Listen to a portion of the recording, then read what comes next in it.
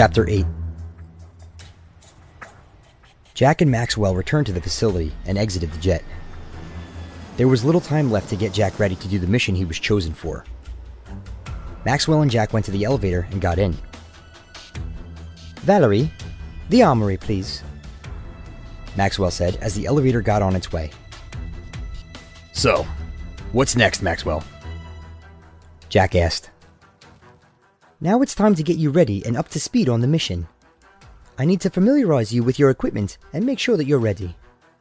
There's only 6 hours left until Veronica is online. That's what Valerie estimated. If the North Koreans gets her online, game is over and we'll have to go to Plan B. What's Plan B? You don't want to know. To put it simply, it will be the start of a war with North Korea, Maxwell said as the elevator stopped. Well, they've had it coming for a while, don't you think? You'd be doing North Koreans a favor getting rid of that sick bastard Kim.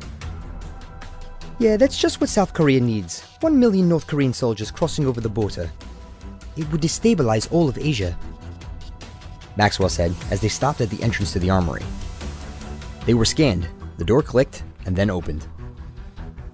What kind of toys have you got for me to play with, Maxwell? Jack asked as he entered the room and looked around. It was sterile looking, just like Oliver's office. You're going to love the toys I have for you in here, Jack. They're one of a kind. Valerie, open locker 22, please. Yes, Maxwell, Valerie replied, and then a section of the wall opened up, revealing an empty locker. There's nothing in there, Max. Unless there's an invisible suit in there.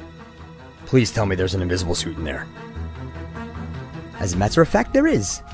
Valerie, uncloak the suit, please, Maxwell said, and before them appeared a white suit that resembled the kind of pajamas kids wear, with footies and a hood. I'm supposed to wear that?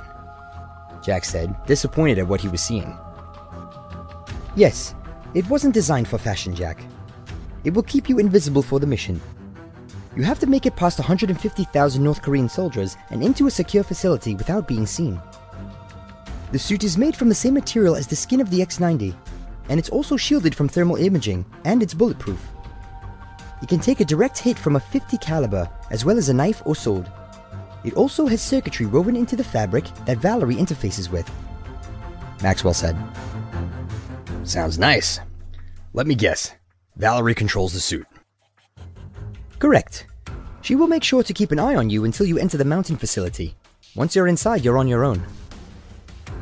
Great. What else you got for me? Valerie, open locker 8, please. yes, Maxwell, Valerie replied, and opened locker 8. Another door slid open containing a vial and a hypodermic injector. What's this? A flu shot? This is what's going to help you get in and out as fast as possible before and after you plant the EMP device.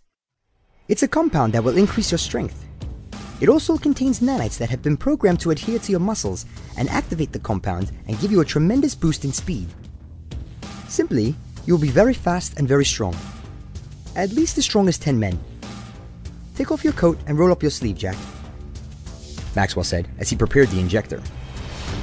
You're going to inject me with that? What are the side effects? There are no side effects, other than being very hungry after the nanites have been deactivated. Your metabolism will increase. Valerie will activate the nanites once I inject you.